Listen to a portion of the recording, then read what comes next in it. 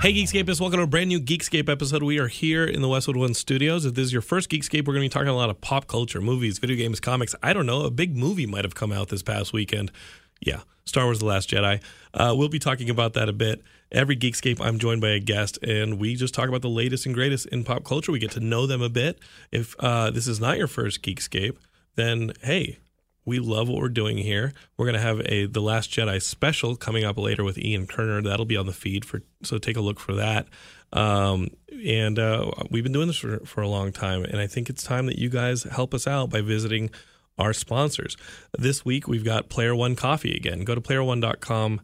No, don't go to that. Go to playeronecoffee.com and pick up one of their blends. I think they have like 4 or 5 blends of coffee. If you guys are gamers and you're going in well into the night, you're going to need some caffeination, and they've got you hooked up. I like the Leroy Jenkins blend. That one gets you pumped to fucking totally torch your teammates and jump in. That'll wake you up in the morning. Playeronecoffee.com. Check them out. Shout out to my boy Zach in Salt Lake City who makes that coffee. Thank you, dude. Love you. Hope you're doing well. And thanks for sponsoring the show, man. Okay. Let's get down to the nitty-gritty with Geekscape. My guest this week is my good friend, Leo Camacho. We met, kind of always known about each other. Yeah, we've been in each other's circles, for sure. I've seen you walk in and out of buildings at the opposite time of me. I've seen you around Bernie Bregman. I've seen you at Bernie Bregman's events. Yeah, I've definitely been at those. But Bernie Bregman, who helps run Club Cosplay, and does a lot of the cosplay stuff going on. Club Comic-Con now. Club Comic-Con, that's a huge one. I don't always know, I don't know the cosplay scene. I just don't. You seem to be I'm inclined to say you're better off. You and Bernie are the guys when it comes to cosplay, in my opinion. We are deep in that, knee-deep. Actually, I just hosted the last Club Comic-Con with him. At Stanley's LA Comic-Con? Yeah, we hosted the after party for that. That was... Here's me. Or as I call it, OK Fest 2017. Oh no! It was just. I saw that online. I saw that online article about how it is the okayest convention. Yeah. Stanley's LA Comic Con, and I just got to tell you that I have a very large place in my heart for LA Comic Con because. Me too. It feels organic. Yeah. No, it definitely is, and I love kamikaze to the initiated is what it used to be called. But I think that switching over that branding was such a weird decision because people think it's San Diego Comic-Con and that they've already been. They don't even realize it's a new con in LA, and it's kind of confusing on a branding. Well, I think there's I don't want to speak for Keith or Regina. And Geekscape, as you know, we've been with them from the beginning and we love them. And Keith is actually my DM on Dungeons and Dragons, and I couldn't play last night. Last night I was supposed to go and play, and I'm leaving town this week to go for the holidays and just had a lot to get done, so I sent in my character sheet and was like, "Just don't kill him, please. Put him on autopilot. Put him on autopilot." You're the equivalent of a bot. Yeah, I was a bot last night. Gold farming for you. I actually think that Keith had his 9-year-old kid run my character, so I was like, so nothing was different. Yeah, nothing. No. If anything, the character started making more mature decisions. He's got more depth now. He's got some gravitas. We love them. No, I love them too. And, I'm not trying to bash them. It was just this year was con. Strange. Yeah, I think you got to call it LA Comic Con because let people in LA know that we're stepping up, right. And also, if San Diego ever had plans, can't work things out with the convention center, and maybe wanted to move to LA, no thanks. We've got it now. Keep your ass in Anaheim. And we're fans of San Diego Comic Con as well. We have a booth there every year, and it's all fun. I think the other move is let's get Stan Lee, the man of pop culture. Let's get him integrated. Yeah, into The Rock was there this year. The Rock showed up. So I don't know how people are calling it okay. I can understand that a cosplay photographer online called it the okayest convention because. I don't know. You go in wanting a different convention, but I had a fun convention. The reason the photographers seem to be so vocal is because the cosplay this year was spotty because of the weapons check policy, and that kind of made things a little bit difficult for them. So from the super meta level, it wasn't the same kind of con that we've been used to. But from just a regular con goer, it was it was fine. I actually had a lot of fun. Totally understandable. Yeah, I hosted the fashion show, the Geekscape Chic fashion show, and that was fun. It was a ton of fun. A lot of people came out, and then the after party, which Club the basement, Club Comic-Con, which the basement was Buffy themed. Oh, really? So if you went underground, which is the club had 2 levels. If you went underground, it was all kind of red lighting and like spinning fans. It just looked like the blood ray from Blade, but Buffy themed. Yeah, it was all really the sprinklers cool. kick in. Yeah, just blood I should have gone down there and been like, some motherfuckers just like I skating uphill. You're like, that's not till the end of the movie. This is still the first scene. Relax. I was there at the pre-first scene. I walked over after, I guess it was Friday night of Stanley's LA Comic Con, and I walked over and I saw Bernie, and I came in. And it was still, I think it had advertised that it was going to, that the club was going to start at like 9. Oh, yeah. And it doesn't really start until 10 Yeah. or after. That was a venue mistake. And that's fine. Yeah. But I walk in and I'm like, I'm too old for this shit, man. Like I'm in there by myself. I'm on stage thinking now. I'm like I'm getting old. nobody's really there yet. And there's a line outside. So I just kind of came in. I used my relationship with Bernie to be like, hey, man, I don't want to stand in line. So I went in. And I'm standing there, and I'm like, okay, cool. This is fun. I'm tired. And as I left. And it had been a long, even before, because that was Friday night. It had already been a long con. It was long. And I set up the booth that morning, and it's a lot of work.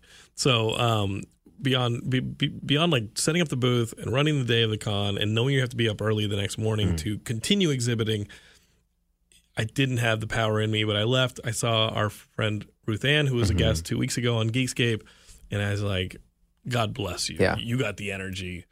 I hosted their panel that same con. Really? Yeah, the Light of Hope panel. The new episode's so cool. It's Geekscape Dragon Ball Z Light of Hope for those. If you have not heard the episode 2 weeks ago, we are talking all that.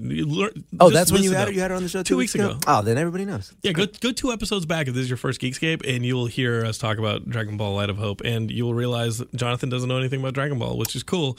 That was a great education for me. Yeah, there's a lot. There's a very lot. Passionate fans. Yeah, I'm really like going deep into Dragon Ball is something that like intimidates me. Good luck. Yeah. I mean, just like Dragon Ball Super, the new series is already over 100 episodes. Yeah, and they do like a daily, they do like a recap videos for all those. Yeah, like I know yeah, Ruth Ann does. And I was on one. Lot. It was a lot of fun to break it down because like when you enter the world of the Dragon Ball Z fandom, there's already a set way of talking about Dragon Ball Z. And when you're like the new guy bringing up your ideas, people just look at you with blank stares like, yo, excuse me, sit down, that's son. not how it works. I'm like, oh, sorry.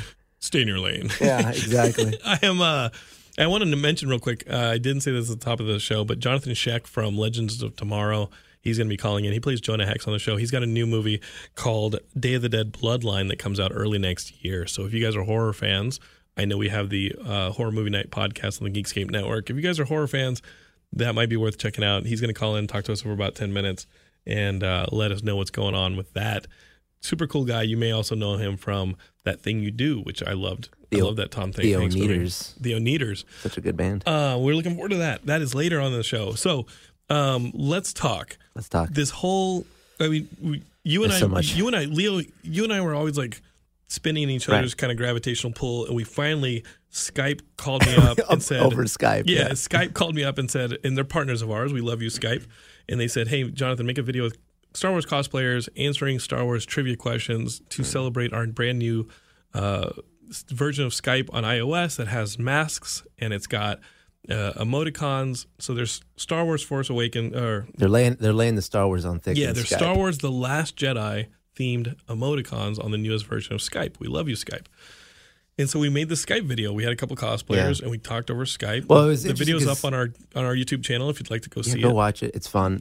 It was interesting because you made a post on Facebook looking for people that could potentially be on it, and so because we've learned we have a bajillion mutual friends, and everybody told me to. My friend Jonathan is. I'm like, yeah, no, I know. I don't want to hear it. Thanks, Ben Dunn. I don't want to hear it. Ben's an original. Ben was on Geekscape before it was called Geekscape. Ben's old school. The OG. Ben is OG. I think Ben was in high school when he was listening to this or college or something. Oh my God. I love you, Ben. You were up in Seattle when you started listening to us. And when Ben moved to LA, or was thinking about moving to LA, I just let him stay in my apartment. Really? Yeah, because I don't know, he's a Geekscapeist. Yeah. Fuck it. I don't care. Whatever you want. Community. It's a community. So we worked together at Loot Crate for a while. I mean, we knew each other before that, but then we worked together. He's just such a nice guy. Dunn is one of the good ones, baby. I do love Mr. Dunn. All right, so this cosplay thing. Cosplay. Where'd you grow up? Here in outskirts of LA. In Are you serious? Azusa, West Covina area. Yeah, the San Gabriel Valley is my hometown. And but then I moved to LA about, like LA proper about 4 or 5 years ago. But they have a Sonic out there. They do. They have one off of at the time, I'm not It's off even a sure. mountain or something. Well, there's that one too. There was one for a brief period of time in actual Covina. Why would you leave a Sonic? Overrated, man. Oh, Yeah, it hurts. overrated. I like tater tots as much as the next person, But if we have a Whataburger, that shit would be awesome. Whataburger's pretty good. I'm not gonna lie. I'm like, you'll learn something about me. I have like the worst taste. Like I like crap food. What do you like? Like give me all that junk fast food drive-through. Give it to me. But like what? Burger King, like, Jack in the Box, McDonald's. Give like all that's of your it. choice. Because not my because it's not premium. Yeah, but when you do like Prince Eric or something, you gotta look fucking buff as hell. Well, like now I right? manage my diet, but Right. for a big part of my life, I was Were you a chubby kid? Yeah, I was like 225 pounds at one point. What? Yeah, How you're old looking were at me you? right now. I was still early 20s. Yeah, and then I just was like, oh, this is probably bad. Like Yeah. this is like putting sugar in my gas tank. I want need to see stop. 28. Yeah, I would like. I want to would see like my to live 28th birthday. past the rock star dying age. So I like changed it and then like became, because the problem was growing up, it was weird. I was like this nerdy kid, like extremely nerdy kid who also played sports. Then I played like 5 sports. What'd you play? I played baseball. I played hockey. I did shot put. I did cross country, and then I played basketball. So those were my sports. I'm Cuban too, so like baseball's like obligatory. Yeah. Like you have to. Yeah. Yeah. It's like when I grew up, my mother's from Mexico, and she's like, "Here's a soccer ball." I'm like, You have to. Like, I don't want to. You don't have a choice. And so like I was super fit, and then when I got to college, no more sports. Totally. Just stopped. Totally. Just You started acting slams. like a craphead. Yeah, and then I had a desk job and then a sedentary lifestyle, and I was like, whoa, this is pretty Did unhealthy. somebody say ho-hos? Oh. Would I like to go outside or eat a cupcake? You know the answer to that. So I just decided to flip it, and now it's different. But you develop the addiction, and I found that I was just more inclined to go to the junkier, easier food. Sure. That I didn't have to think, because it's so flavorful, sugary. How did you get out of it? What did cosplay come first, or like? I was no, Because actually. that seems like it would be a pretty big motivator to suddenly be like, Yes. oh wait, I'm going to be having to wear the Aladdin outfit. No, Well, it's interesting that you said that one specifically. So at first, you're like you were the genie for a bit, and then you're like, I want to be Aladdin. I would like to be the Sultan Like, today. bitch, you're playing the lamp. Rub me. I leaned up against the counter to look in a mirror, and I felt my side like roll up, and I was Wait. like, "Oh, that's not good." Wait, tell me, like, this is the instance that you decided This is you like were the gonna lose moment. weight. Yeah, this is You like the moment. leaned against the mirror. And Yeah, you like I felt put the my, mirror like you press sit up your on the butt. counter so you can like see your so you can get closer to the mirror. And when I did No, that, I you've don't never done that. know. It You never sounds like like the most set up. vain thing ever. Well, like I'm like I gotta get that pimple. Like that kind of thing. Like you're getting close. Okay. So you're using the bathroom counter. Yeah. To just like yeah, lean in just- closer yeah. to the mirror, and Got and it. then when I do that, I felt my side like bunch up, and I was like, oh, that never happened to me before. And then I was like, all right, well, I'm gonna be Jack Sparrow, which was my first cosplay. I was like, I should lose a little bit of weight, Yeah. and He's got layers, but they're not gonna say. yeah, but I looked a little more like a traditional like army pirate than you I look did. like the Black Pearl. Yeah, I was the Black Pearl. And then after that, I kind of, I did Prince Eric, and then people kind of kept going, oh, you should do Aladdin next. And when I made that conscious effort, Because Prince Eric has he has the like a pirate poofy shirt. shirt. On. Yeah. Okay. But then when I was wearing the cummerbund, Sure. You it were like, wraps around my mid, and I was like, oh, that's a bit snug. And Aladdin has no shirt, so I decided to commit. And So what was your routine for that? How long did it take you Well, to go from initially it was- the Black Pearl to Aladdin?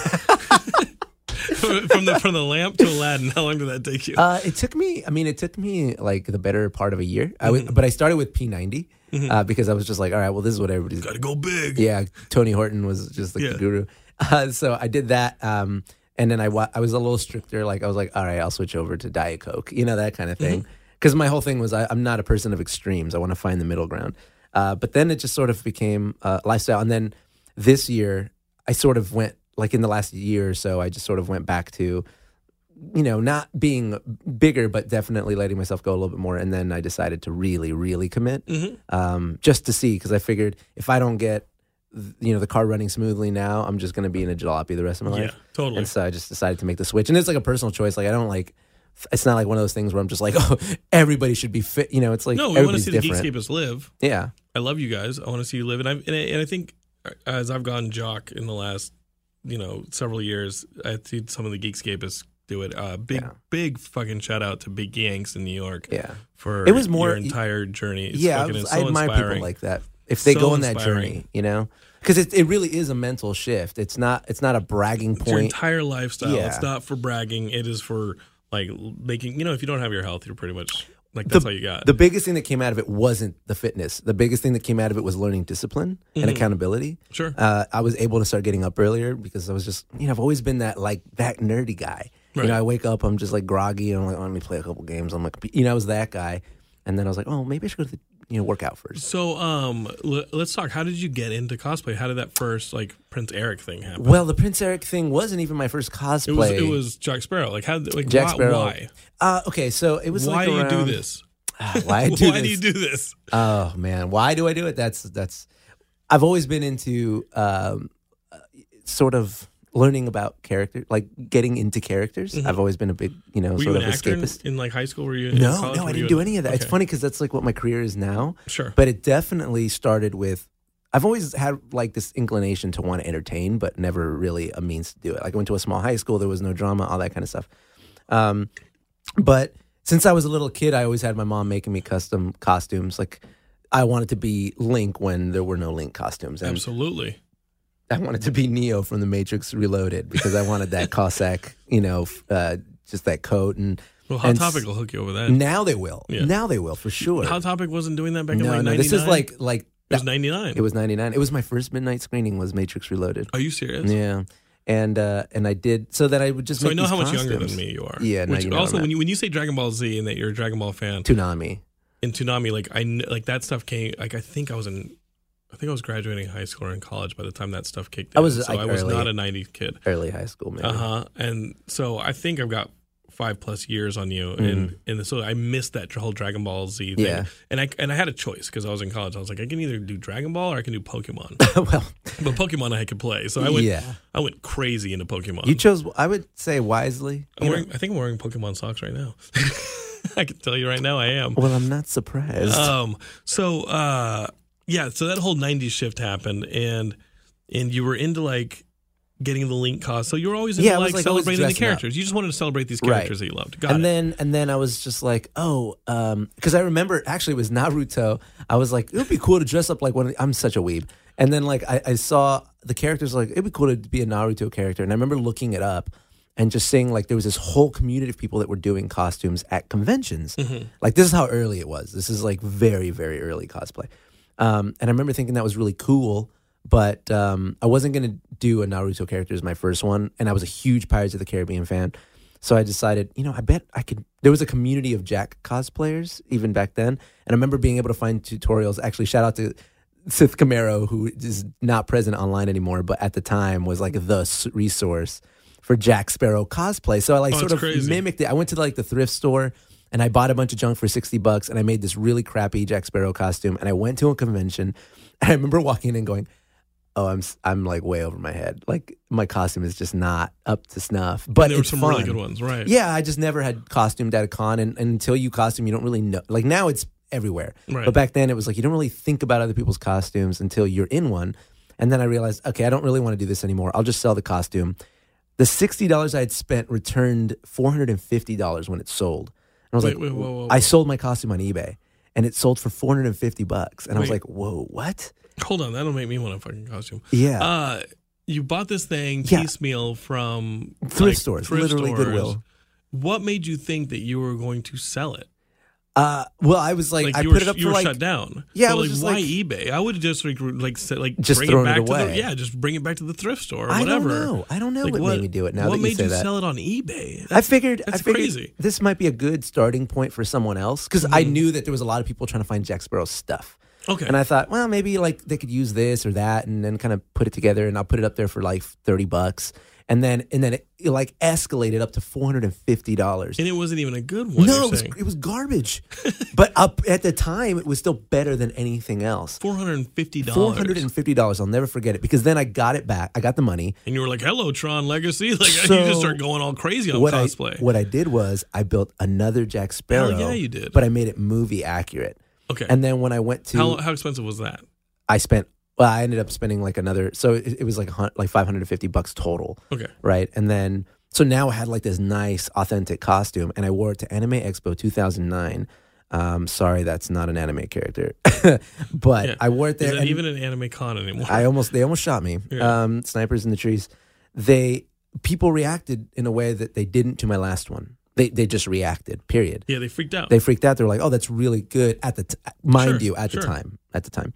I look like creepy, like I look like Captain Morgan now. You did like the walk and everything. So that's why I like cosplay, because I like character study, and I like learning like the little nuances of character. I'm not the weird guy that walks around only in character. Right. But like when the moments present themselves. You're not Daniel Day-Lewis. I'm not a method cosplayer. Well, I guess technically. But in those moments when there's like a crowd or it's appropriate to crack the joke, I'll jump into character. And so I did it with Jack, and it was so much fun that I just wanted to keep doing it. Right? I already liked costuming. I already liked character study. I might as well just keep cosplaying because I like escapism. And then I had a friend who, Tracy Hines, was making a Little Mermaid live action music video on YouTube, and they had been casting for Prince Eric. They did an open casting call. They saw like 200 guys. What? And then the girl who made the dress was like, "Oh, my friend Leo looks like Prince Eric." You do look like a Prince Eric. I've got my Christmas beard right now because I'm being lazy. You look like shipwrecked. I look Eric like Triton right now. Yeah. But exactly, shipwrecked Eric. Yeah, you look like like him in what was the movie with Tom Hanks? Castaway. Oh, Castaway. Yeah. Flounder. You're on your way towards working for Flounder. So we did that. It went viral. And then Aladdin came after that, and since I had already kind of gotten a taste of a crowd's reaction, I wanted to see if we could recreate it. And so I got really into specifically cosplaying Disney characters at first. Yeah, there's two right there that you've done. Yeah, well, three. Jack, Prince, Aladdin. Aladdin, yeah. Prince Eric, Aladdin, yeah. And then, I've sort of dabbled around that area, and then I deviate. I do a lot of gaming and do some anime. I do a lot of movie characters. I finally did a Star Wars character, as you know. That was the whole reason I your Poe. How hard was putting together like an X-wing fighter pilot? It was really tough. So that was interesting because when The Force Awakens came out, first of all, there's never really been, other than Jimmy Smith, like another Latino in the Star Wars universe. Right. And then when we got Poe Dameron, it was like, oh, we got a cool main young character.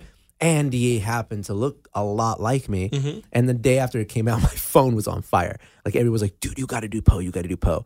And I just decided I wanted to be the first Poe. So the first costume I made was a little jank, but there was nothing to compare it to. And over time, I just kept upgrading it.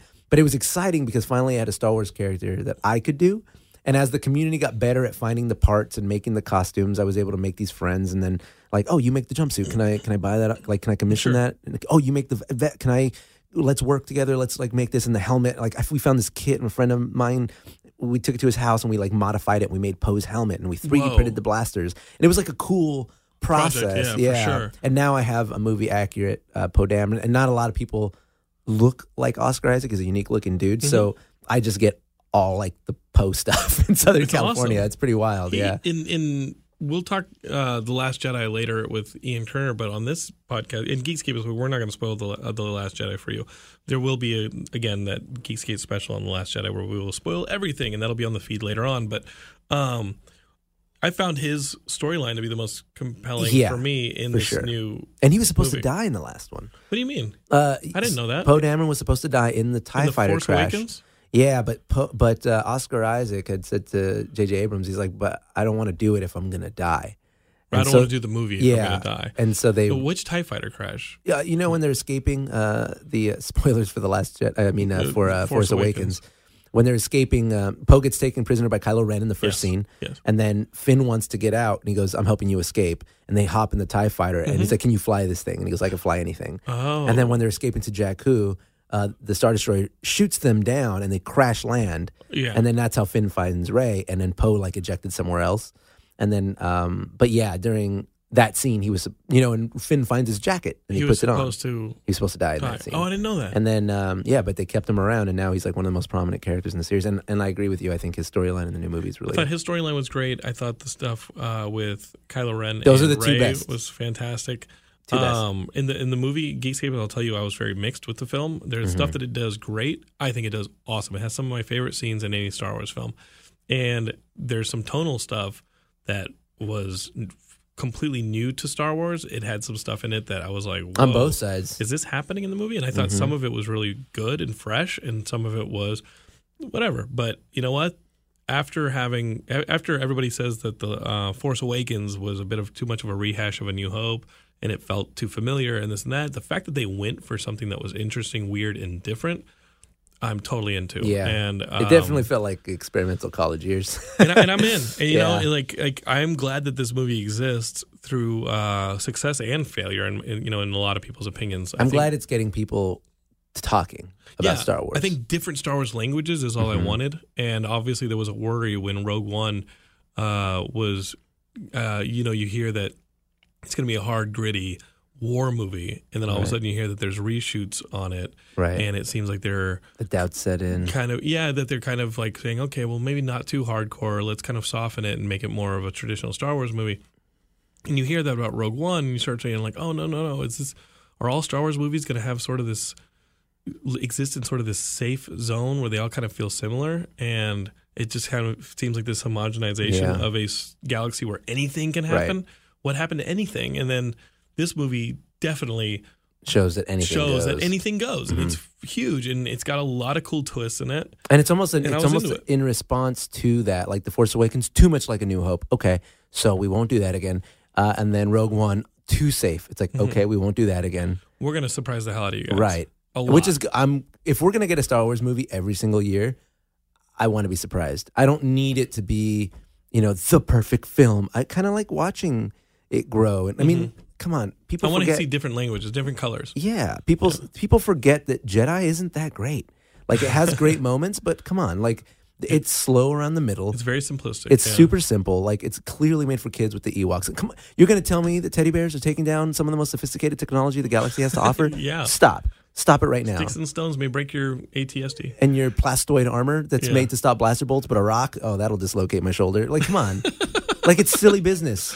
And don't get me wrong, like, it's also deep, but people seem to sort of disregard it. Like, when they're saying, Luke's so whiny. I'm like, he's always been whiny. His most famous line is, but I wanted to go to Toshi Station to pick up some power converter. Like, it's the whiniest line in cinema. And was the treatment of Luke here consistent with how he's been in the last few? I mean, yes, it is for the most part. I kind of, he's still fun. He's fun. I thought he was a fun character. I kind of wish, he would have been a little bit more of the master mindset. You know what I mean? And sort of like he's gotten a grapple on this, but I get it. Luke's lived a hard life, and you don't want to make him Yoda because Yoda's been done. Right? Again, no spoilers on that one. The Last Jedi. I definitely recommend to all of you who haven't seen it to go see it because it is probably the most interesting Star Wars movie. Yeah, it's weird. It is a weird tapestry. And the first, because I've seen it twice. That first viewing is a fun ass roller coaster, dude. Like, you're watching, going, "Whoa, they did that! Can you believe that? Oh my God, did you see that?" There's a lot of that. I feel not unlike I felt in Justice League. I think I like the Last Jedi more than Justice League. I would agree. But the second half of the movies, like similarly to how I felt with Justice League, the last half of the movie really feels like it's got its feet set and it's ready to go. And the last half of the movie feels like that in roller Justice coaster. League. In both movies. In both movies. And the first movie just feels like the first half of each of those movies still feel like it's serving a few too many masters. Yeah. Like there's a few too many masters going on here, and let's try and find out what the identity of this movie is. It's the same thing actually. I looked over to my friend as soon as it was over. I was like, there was a lot of cooks in that kitchen, wasn't there? And and what happens is you end up sitting for a while on a planet, or you sit a while on a plot line, and the goal of what to do that doesn't really start to be clear to the audience, and so the propulsion of the movie, the thing that propels the movie, hasn't kicked in yet. You start to get that a little bit with a storyline that involves Finn and that new character Rose, but Which, by the way, that whole subplot I could have done without, unfortunately. Sure, but you get that where it's like where it's like you need to go here and do this thing, but we don't know what. Yeah. Well, but think about it. it. A bit too amorphous still. They I mean, it is a mirroring. I mean, of Empire, where the second act of Empire, it's like you're lost and hopeless and waiting. Yeah, I thought that they were recreating a bit of the asteroid belt. Tonally, it is Empire Strikes Back, but executionally, it's not like A New Hope and The Force Awakens where they were, mirror images of each other. Yeah, this one just seems like we're gonna take that same arcing sensation of like bad guys are after the good guys now, and we don't know what's up. Because Empire, you feel that kind of hope is lost vibe. In here, they did recreate the Hope is Lost. I don't understand how it happened because it seemed like after The Force Awakens, or after, it feels like after Jedi, at the beginning of The Force Awakens, that the Republic was the establishment coming back now in the galaxy, and that the First Order was more of a terrorist group. It seemed like. Yeah, they were the last remnant of the Empire, and now it seems like they've regained control. Now they've regained control at the beginning of this movie, and you're like, but they lost their leverage. They lost Starkiller Base, which is confusing. They lost Starkiller Base, and just destroying simply destroying the seat of power for the New Republic. But what's weird doesn't seem like it works. Not a lot of time has passed because Finn is just waking up from being knocked out. Mm-hmm. So he was. Yeah, well, I don't know if he was knocked out. He was fucked up. He was fighting Kylo. Right. Like we all knew that. I mean, it's not a spoiler if you've seen the last one. Right. But what was I going to say? The only thing that kind of leads us to believe that or to understand that is the last paragraph of the opening crawl when it says like, but the resistance has been, exposed and now here we are. And so the movie starts. And I don't understand why they're still the resistance. They are the Republic. No. Well, does that make sense? I mean, I guess they're sort of the resistance of the Republic. Yeah, I guess they're on the Republic side. They're like a mercenary group. Then where is the Republic in all of this? Yeah, where's the Republic Blowing army? Up one planet in The Force Awakens with Starkiller Base does not eliminate the Republic. Yeah, well, and not all their military force. They couldn't have all had them on. It's across a galaxy. Yeah. So it is weird. There's Why some aren't they wonky helping? stuff at the beginning of this movie that you have to just accept and ride with. Well, maybe that's sort of maybe that'll be the plot of the third one. Mm-hmm. Like the Republic is now stepping back in because it is true. It's like they took down the Empire in they established Jedi. the New Republic. Yeah, the New Republic came back, and then the First Order is like clinging on to the old, and they're like a scattered force of bad guys, basically. And they have this terrorist weapon, right? The Starkiller Base, right? But then we take it down. But the Republic was just like waiting for this mercenary the Republic group. did have the seat of power destroyed by the Starkiller Base. Yeah, but not their entire military foundation. And across a galaxy, no. So at the beginning of this, where are those fools? That's a good question. And later on in this movie, there is a call put out to them.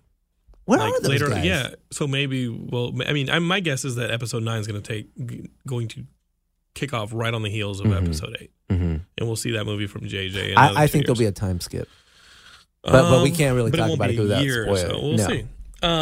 So Geekscape is, as you know, Mr. Camacho rolls deep, and then you got to cosplay a bit as Kylo Ren recently. On a shoot. What was that? That was it was my first. Okay, so back in the day when I was I think 17 or 18, I put up my very first YouTube video, which at the time I was obsessed with the Force.net, which was a collection Force.net fan films, and I was obsessed with it, like Troops and all those movies.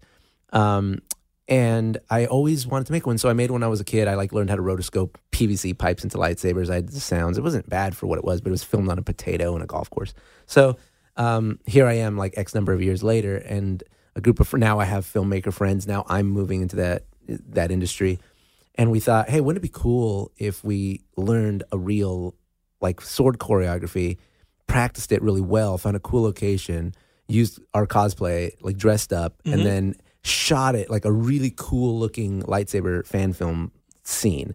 And everybody kind of wanted, we had a special effects guy who wanted, he works on TV, but he wanted to do more sci-fi for his reel. We have a director who wanted to, show that he can direct action. Yeah. We had two cinematographers who wanted to learn how to capture that stuff more accurately. We had a stunt guy who wanted the choreography on his reel. All that kind of came together, and it was a labor of love for all of us. So a crew of about 12 of us go up to the mountains of Burbank. The trees were all on fire, so they're black, and it looked like an alien planet. And then we just shot this really cool, really well shot lightsaber choreography over the course of a day or two. One day. So we practiced it for 2 months, learning the choreography so that when we shot it, we would never stumble over the choreo and we could just get shots. Sure. And we just banged it out in a day, and then we're doing pickups, I think, in like a couple weeks. That was awesome. It was cool. It was like full circle for me. It was like a fan film is what got me into digital media. Now I'm doing one at a different level. And where can we expect? Like, where can we expect that to go? We like I said, this was sort of a whim of our fancy. So it's just going to go up on my YouTube channel probably February. That's the place to because put the it. visual effects are taking some time. They'll take a while. Yeah, but Mr. Leo Zombie is my YouTube, and it's my Instagram too. If you guys, Mr. Leo Zombie, get on that Geekscape. Is that your Twitter as well? Twitter is no Mr. I'm just a little more casual. Leo Zombie. I wanted to tweet angrily. Leo Zombie got married, and Leo Camacho was taken. So really? Yeah. Everywhere. And then there's like a guy in Mexico who raises horses on his farm and has 4 photos, but isn't violating any terms and services. And so his I name's can't. Leo Camacho. Yeah, and I can't get the name from the guy. I even messaged him in Spanish. I'm like, okay. Por favor, dame mi nombre. And he won't give it to me. It's like, también es el mío. He won't respond because he doesn't know how to use DMs. It's so frustrating. Poor guy. It's like it's sitting there and you know that it hasn't been read. Kills me. He's just like, Kills me. So Johnathon Schaech is supposed to call in pretty soon, but we're going to keep talking some Star Wars. Do you go, like, how many conventions do you go to in a year? Oh my God. Like, that's what I want to know, because this is an investment, dude. Yeah, now dude. you're in it to win it. Yeah, I'm in it. And you're tied up. I am. Like, let's see. 2017. I think I went to about 20 conventions this year. Okay, so half of the weeks. Yeah. I mean, if you think, I mean, a little under half and of the weeks. most of them is the summer. So like starting in late June to August. It's almost every weekend. Yeah, it's every single weekend. It's just, there was a period where I went 6 straight weekends, took 1 week off, and then went 4 more weeks in a row. Like every single weekend. And when I say weekend, it's Thursday through Sunday. So you really are not you're getting like 2 days between cons, really. And how are you doing this? Like, why? I got real sick a lot. Like, it really broke me down. But I mean, what do you get from it? That's all I want to know. Like, what do you get from it? And because, like, obviously you got your YouTube channel, and your YouTube channel will explode with this stuff. And your Instagram huge because, like, cosplay is the thing. Which is funny because you do it very, very well. Most of my YouTube is just Disney. It has almost nothing to do with the cons. All of my cosplay stuff lives on Instagram. So it's, I know. That's great. So I know it sounds crazy, but my top priority is literally just having fun. Like, I just like doing it. I've been going to cons forever. So there's that. I just like going. I like socializing. I think and stuff. Jonathan Schaech's calling. Oh, he's calling. Let's put him on. Let's get him on. Oh, sorry about that. We'll cool. get this up. All right. Okay. So, Jonathan, you're in this brand new movie, Day of the Dead Bloodline. What was the story on putting that together? Like having that come about? Did you want to? It's a horror movie, correct? Like, you wanted to do a horror movie? Yeah, it's a film that is a continuation of the Romero Night of the Living Dead, Day of the Dead. So it's like a reinvention of it in for now. Right. And are you a big zombie fan? Because obviously, like, you're calling into Geekscape, and we are zombies fans. We put together we actually had Mr. Romero in a documentary we produced called Doc of the Dead, and there's a lot of zombie fans listening to this. Is that a genre that you were a fan of? Or, I mean, obviously it's popular with Walking Dead and stuff like this, but is that something that you were like, you know what? Playing in that world would kind of be fun. Well, can play a creature. Absolutely. I was very excited to play like a monster. Tackle something like Boris Karloff did with Frankenstein, or Gary Oldman did with Dracula. I had to create it a little differently than what they were working with, but that was excitement for me. Mm-hmm. And I mean, was it a lot of time in the makeup chair? Yeah, it was about 4.5 hours of makeup. Oh my God! Like, what do you do? Like, what do you even do when you're sitting there for 4.5 hours getting makeup done? Well, you think you get a chance to like catch up on things or look on your phone or tweet. I couldn't even do that because my hands were. They had prosthetics for my hands, makeup, and so I had to just sit there for a very. Are you serious? Like, every so, day. like, books on tape, basically, is what you're telling me. Like set a book on tape and just kind of go. Yes, that's what I ended up doing by the end of the shoot. Because I couldn't do anything else but listen. I couldn't even have headphones on, so everyone had to listen to what I was listening to. Are you serious? That's that's painful, but I'm guessing that the results are worth it because, I mean, it sounds like it was a pretty intensive process. We'll see that up on screen. Well, I mean, where did you guys shoot the movie? Shot the movie in Bulgaria, Bulgaria. So when you're not shooting, go ahead. Millennia has their own stages out there. Mm-hmm. It's like the universal lot. Pretty awesome. And when you're not shooting, like, what is there to do in Bulgaria? I know nothing about Bulgaria except we shoot a lot of movies there, and I did hear a couple stories of like people getting in trouble when they go over there because there's not a lot to do, so bad things start happening. Well, I've been there a lot in my career, so I just continue on with my life. I had my little boy go over there, my wife go over there, and we just would go, to cafes and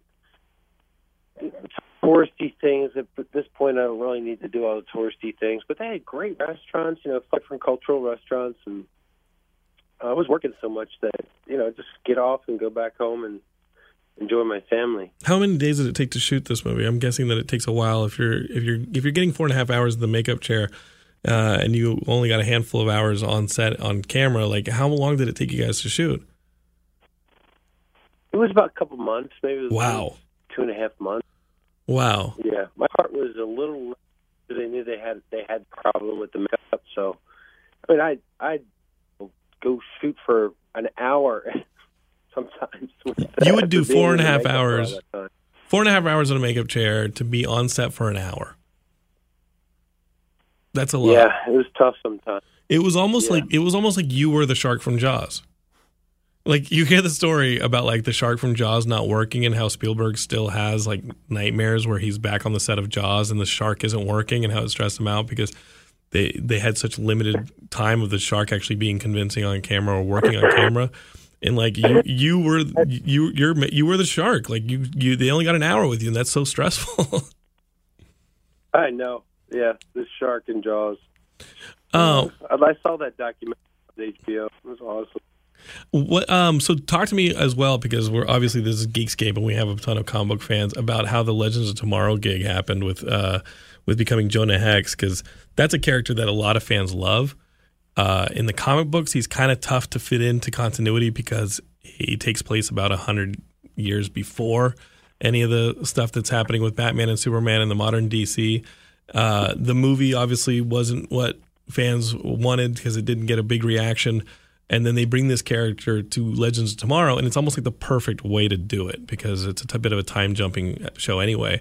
How did that come about? I got sent a memo from my agency, and they said they were looking for Jonah Hex for the show. And I went down the street to Warner Brothers and met with everybody and came back, and I think within a day or it was 48 hours I got the part, and then within 72 hours I was up in Canada. Wow. Better start working. I mean, I was talking to a friend of mine about how like aggressive those Berlanti shoots are, because there are so many of the different Berlanti shows, and it's really cooking for them right now. Like the Berlanti comic book DC stuff and the Archie stuff is it's really hot right now and really working. They do it really, really well. Fans are super excited about it. It's got to be fun being a part of that world and being part of a comic book universe. Is that something that you wanted to do? I'm a huge comic book fan, and Jonah Hex is one of the ones that my father gave me when I was a boy. So I was very excited to play Jonah Hex. I thought they were going to bring Sergeant Rock into it. That'd be sick. Would have been just phenomenal. Yeah. Oh man, I'm a huge Sergeant Rock fan just because I read him when I was growing up. Mm-hmm. So I know him. When you're a kid and you're reading these books, you get so excited, and to hear that I could potentially be opposite Sergeant Rock in something, I was beside myself. And Jonah Hex just is equal. He's just as awesome. Mm-hmm. So I got to play him, and they brought him back for the second season. And I don't know, they had pinned me before the holidays to go back for the third season, but I don't know what's happening with that anymore. Sure. So I really don't. I'm going to get to go back, but I think that from posting on social media that the character Jonah Hex with all the makeup, I think the producers saw the picture and thought he'd make a really good match for Day of the Living Dead. Day of the Dead. Mm-hmm. So I think that's how I got job. They're like, wow, he's a creature. Like, great, let's put him in the movie. Yeah, this guy will put up with 4.5 hours of makeup. He can do this. He can do this. No, obviously, like Geekscape, if you're listening to this and you want a third season with Jonah Hex in it, like throw it out. I like Sergeant Rock as well. I thought the Joe Kubert stuff that he did recently, like a few years ago, like he did a run of Sergeant Rock stories that were just amazing. And if you haven't read those, definitely go look them up because Joe Kubert's like an old school master. What else did you read growing up? Yeah.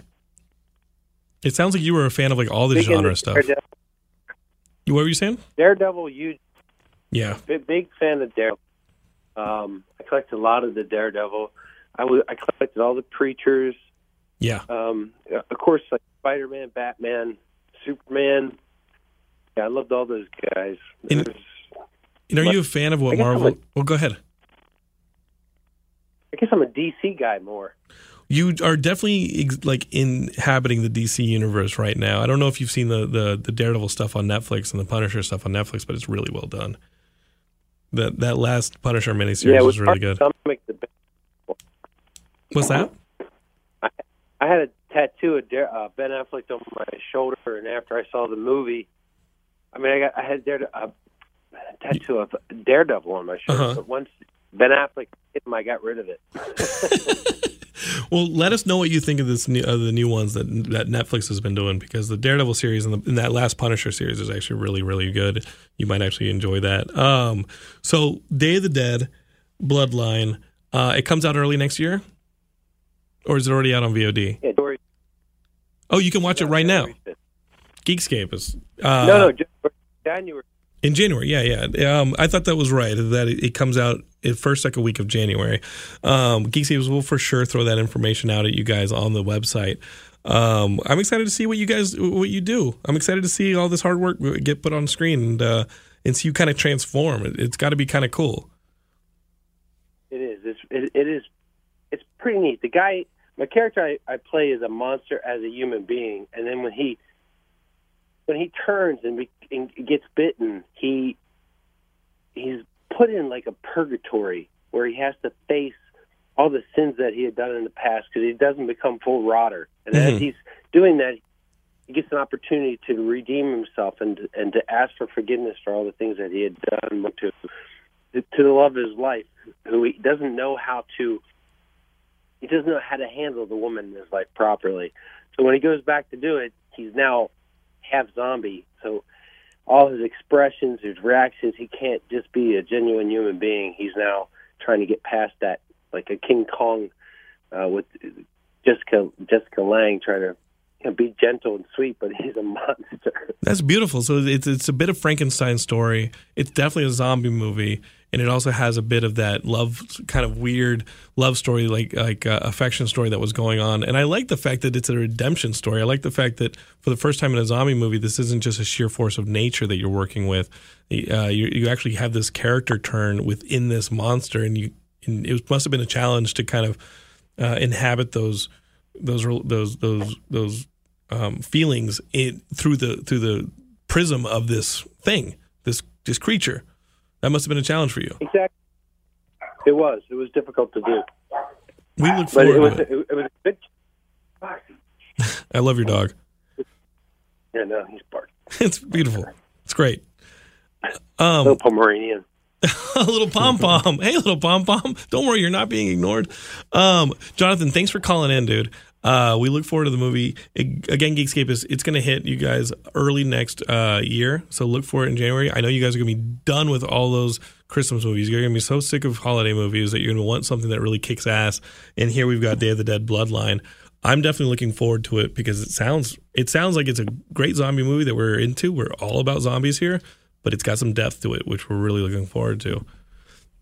Jonathan, dude. Yeah, it has all those fun elements that zombie movies have. There's great kills. It's a lot of energy, a lot of really good energy. My zombie's like on steroids. So, well, dude, thank you so much for calling in. Best of luck with the movie. Thank you very much. And anytime you want to talk comics, we are right here. All right. Okay, sounds great, man. Appreciate it. Thanks, Jonathan.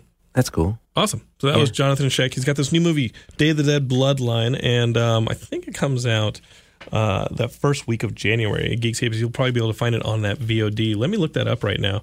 While I've got you guys, I'm going to consult the Book of Knowledge, as they call it here. That's actually why my screen name is Mr. Leo Zombie, because I'm a huge Romero fan.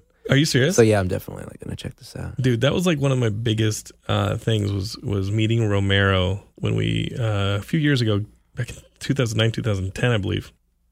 Here's the information on Day of the Dead Bloodline. Geekscape is Day of the Dead Bloodline is in theaters on VOD in digital HD. I was right, on January 5th, 2018. I didn't want to be wrong on this, but again, if you guys like what Jonathan was saying, it sounds really cool to me. Day of the Dead Bloodline is in theaters on VOD and digital HD on January 5th, 2018. So look for that. That'll be pretty cool. What's your favorite zombie movie then? Favorite zombie movie's got to be the original, Night of the Living Dead. Mine's the remake. Really? Yeah, I'm on that side. Because it was my first one. And I understand that for sure. Yeah. Candyman, dude. What was my first? Yeah, Tony Todd's the shit. What was my first zombie movie? I remember looking. It might have been Return of the Living Dead. It might have been something goofy like that. I was gonna say, wow, what a way to start. But I guess if you're a kid, that's Return of the Living maybe the right way to start. But I always loved, like, I guess it's a bit of a zombie movie in a way. Like Night of the Comet was always like my favorite. Okay. People have been taken over by something movie. Yeah. And obviously when Chuck Russell did Invaders from Mars, you know, when Chuck Russell did that one with like the big potato heads and they were in like you get pulled into the sand. Like, I think when you're a kid and you're trying to figure out what your identity is, all those snatcher movies, those body snatcher movies or zombie movies where you lose your identity and become some form of homogeny. Well, that's all you have really as a scare kid, you. Right? You don't have like this sort of self-awareness. It's like your perspective is the only perspective. So the threat of having that taken away is literally the end of the world. For me, it was Night of the Living Dead, and you're saying snatcher movies. Tremors, man. Tremors is shit. Tremors. I was so scared to be downstairs. I would like sit on the bottom step and like touch the ground and like tap it. And that is the ultimate The Ground is Lava movie. Ground is Lava movie, dude. Like, do not touch the ground. Tremors is traumatizing. Tremors is amazing. And somebody was telling me the other day about like how they would want to make a new Tremors movie. And I'm like, it's like, listen, they have new Tremors movies, and they have the ones that have. Was it on the show that they were talking about? Didn't they go up to like Tremors 5 or something? They have a lot, and now they have like Jamie Kennedy in them or stuff like that. Yeah, is that what he's been up to? Yeah, and then the Tremors come out and they hop around on legs, and I'm well, it kind of defeats. They did that in 2. Yeah, it defeats the purpose of the Tremors. I thought. That's right. Once they started hopping around, I was like, I'm like, stop adapting. Life didn't find a way for Tremors. That's why they remained unchanged for millions of years. And then over the course of one sequel, they evolved. Come on, stop it. Life doesn't find a way. What were they doing? Like, I love how now they're like out of all the millennia where something like this would kill people. Yeah. Now humankind has come up against a tremor. Like, how many versions of the cutting the jungle back and discovering some virus or some monster? Like, we have. Yeah. Why in Tremors, where they've clearly set up a town and all this stuff, why are the Tremors just now fucking eating people? They had to build those restaurants and stuff. They did. Like, where were the Tremors? So here's what happened in my mind. They were somehow corralled within the Rocky Mountains, and then by what? By mankind? No, but it's like geography. Like, maybe they found like a food source that was somehow like. How did Denver ever get fucking built, or any of those? Well, they weren't there yet. They then slowly. It's like the Watcher in the Water in Lord of the Rings outside of Moria. Sure. Like, it wasn't always in that lake. As the geography changed, we're going to go deep for a sec.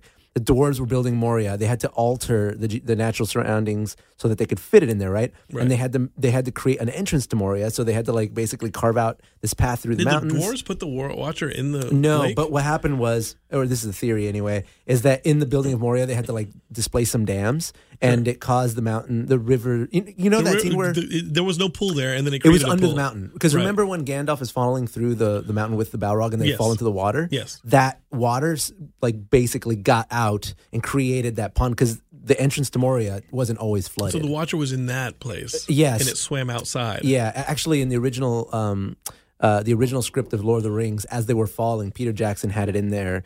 Storyboarded where like all sorts of creatures would be scattering out of the way, and a lot of them were going to be other Watchers. And so there's like a popular theory that the Watchers started there, the mountain broke, the dam broke through the mountain.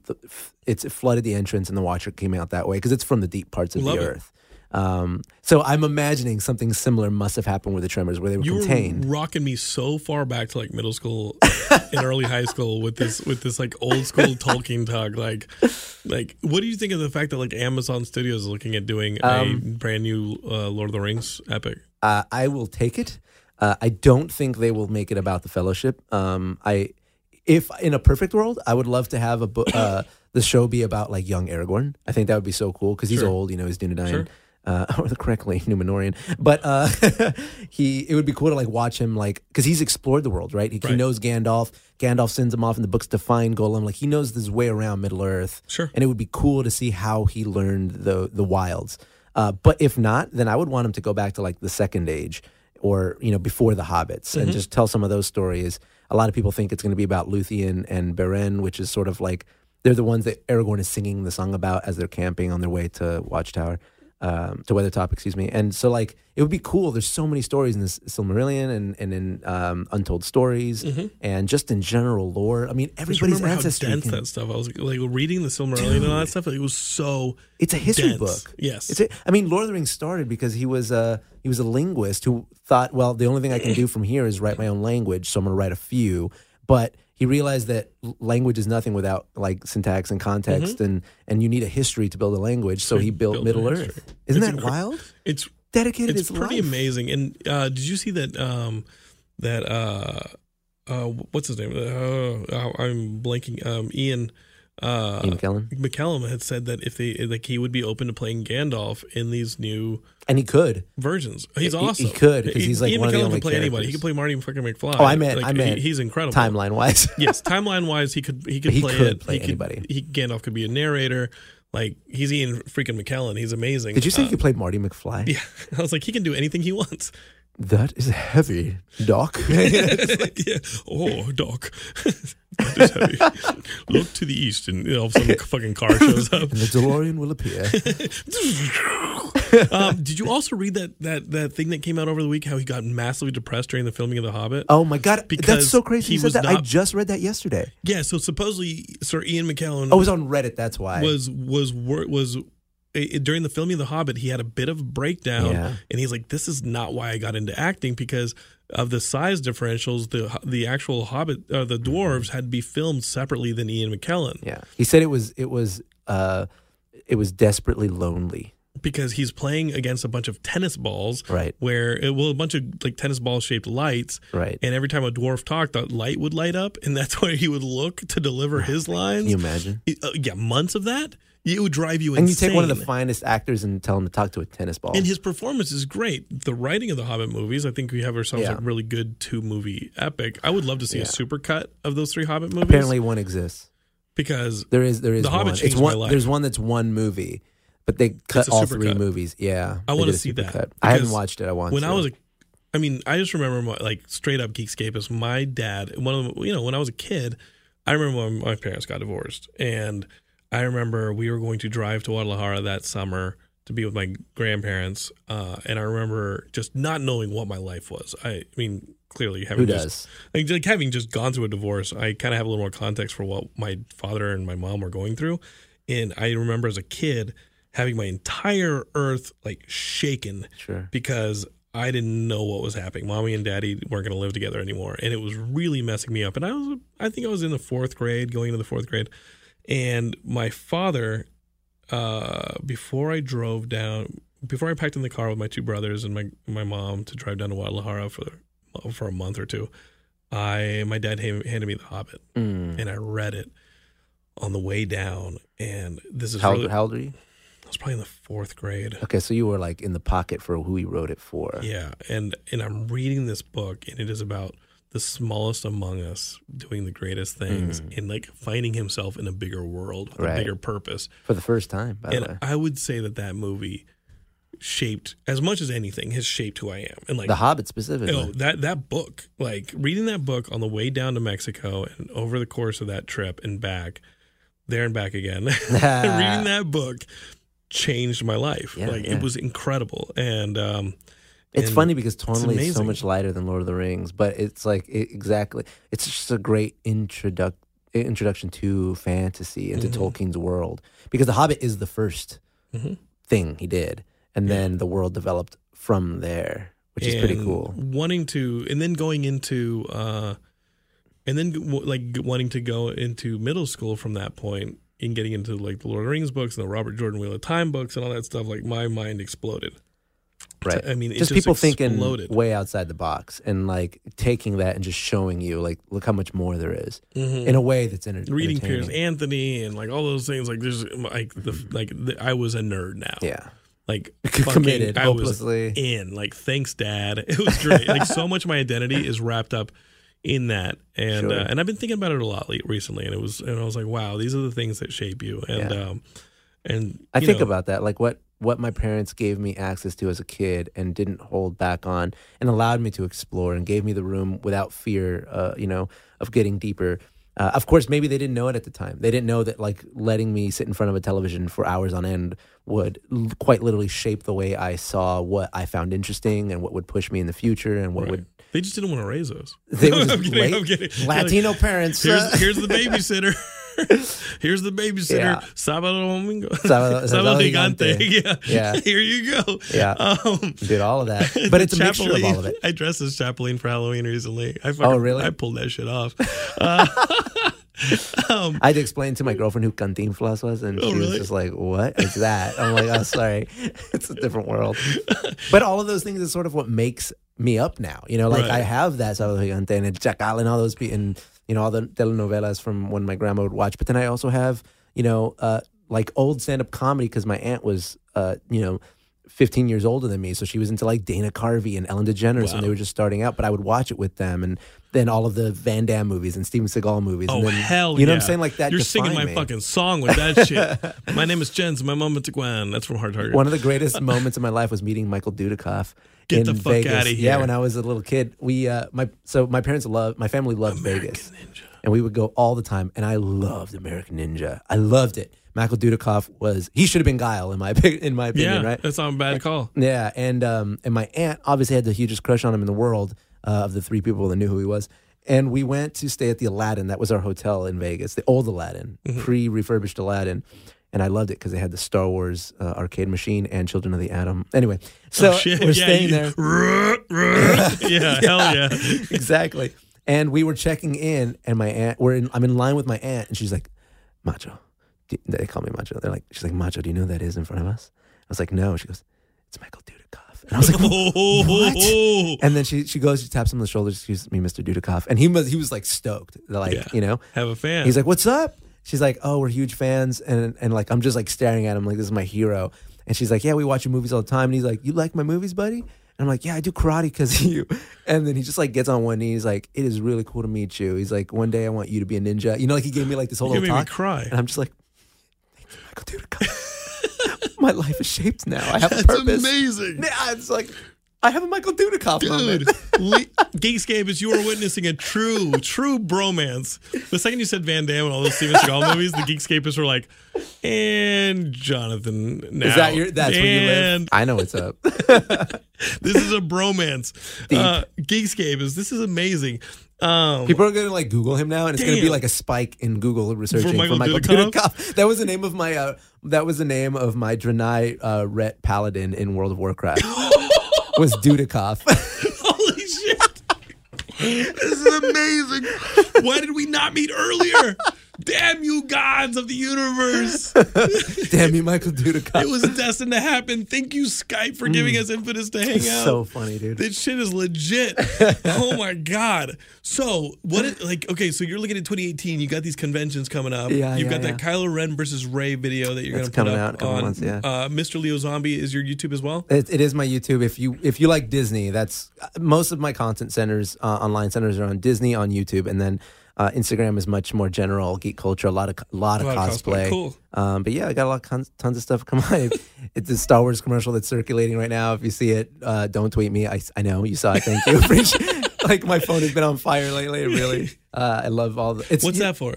I did a commercial for Google Pixel Star Wars AR stickers, augmented reality stickers. So you take your Google Pixel, you update your camera app, and then in 3D space you can drop 3D models in motion of like BB-8 or stormtroopers or porgs. Like I could be filming you right now and have porgs all over your desk. Sure. And but I'm in the commercial for like a second. I spin in a chair and I fly an X-wing. But because it's quite literally on every Hulu ad, Netflix ad, it's playing on Monday Night Football, Thursday Night Football, Sunday Night Football, and it's playing before every showing of The Last Jedi.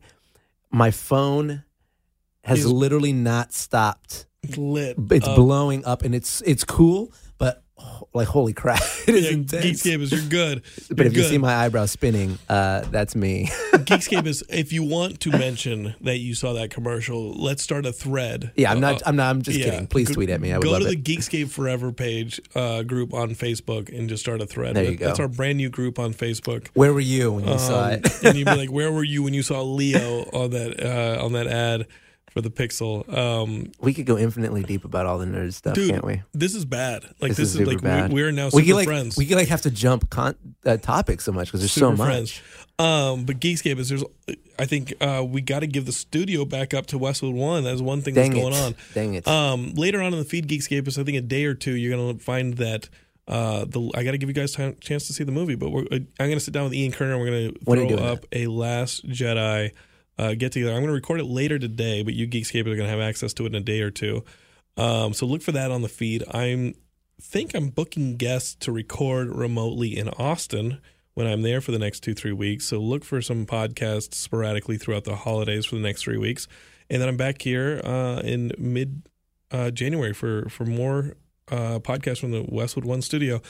Clearly, I'm going to keep feeding you guys throughout the rest of the year. Geekscape's going to celebrate their big birthday here at Christmas. Remember, I uploaded the first episode way back when on Christmas with Ian Kerner and I talking, and we're going to keep going. I just threw a mic into my face. But just to let you guys know, like definitely go and check out Day of the Dead Bloodline when it hits on January 5th. Thank you, Jonathan Schaech, for calling up. Yeah, I'm glad I learned about that now. I'm going to go check it out. It sounds good. Yeah. And then we've got Mr. Leo Zombie on Instagram. Mm-hmm. We got Mr. Leo Zombie on YouTube. And we got Leo Zombie on Twitter. Yeah. You can see us talk a little bit on our Skype on Geekscape TV. If you guys go to youtube.com and look for Geekscape, you'll find Geekscape TV. The latest video is that Skype conversation where you can hear Leo's amazing Porg impersonations. Yeah. By the way, it's just funny because like I was answering in the chat and for some reason my computer was not allowing the emoticons to go through. So I was forced into making the sound effect of my answer because I couldn't just show a picture. And I think, you know what? Honestly, that made for a good video. I'm glad it worked out. No offense to Skype, and for sure, I love our partners, and you should definitely download the latest Skype version on iOS so you can get those emoticons and those masks. But it was clearly my fault, by the way. But the truth is, like, the highlight for me of that video is you doing the impersonation. You know, my favorite part was when I did the porg sound effect, and Ray, the girl on the other contestant, like she was like upset that it wasn't accurate enough. I'm like, I'm sorry that I'm not a porg. Accurate. Well, you're not a porg yet. Not yet. I haven't fully injected you that need some porg graphs. DNA. I need to play with CRISPR a little bit.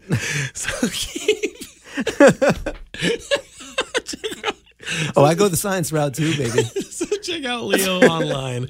Geekscape is you can find us at geekscape.net. We got several more podcasts for you guys. We have that new Over League podcast on the new Overwatch League. That one's up on the podcast.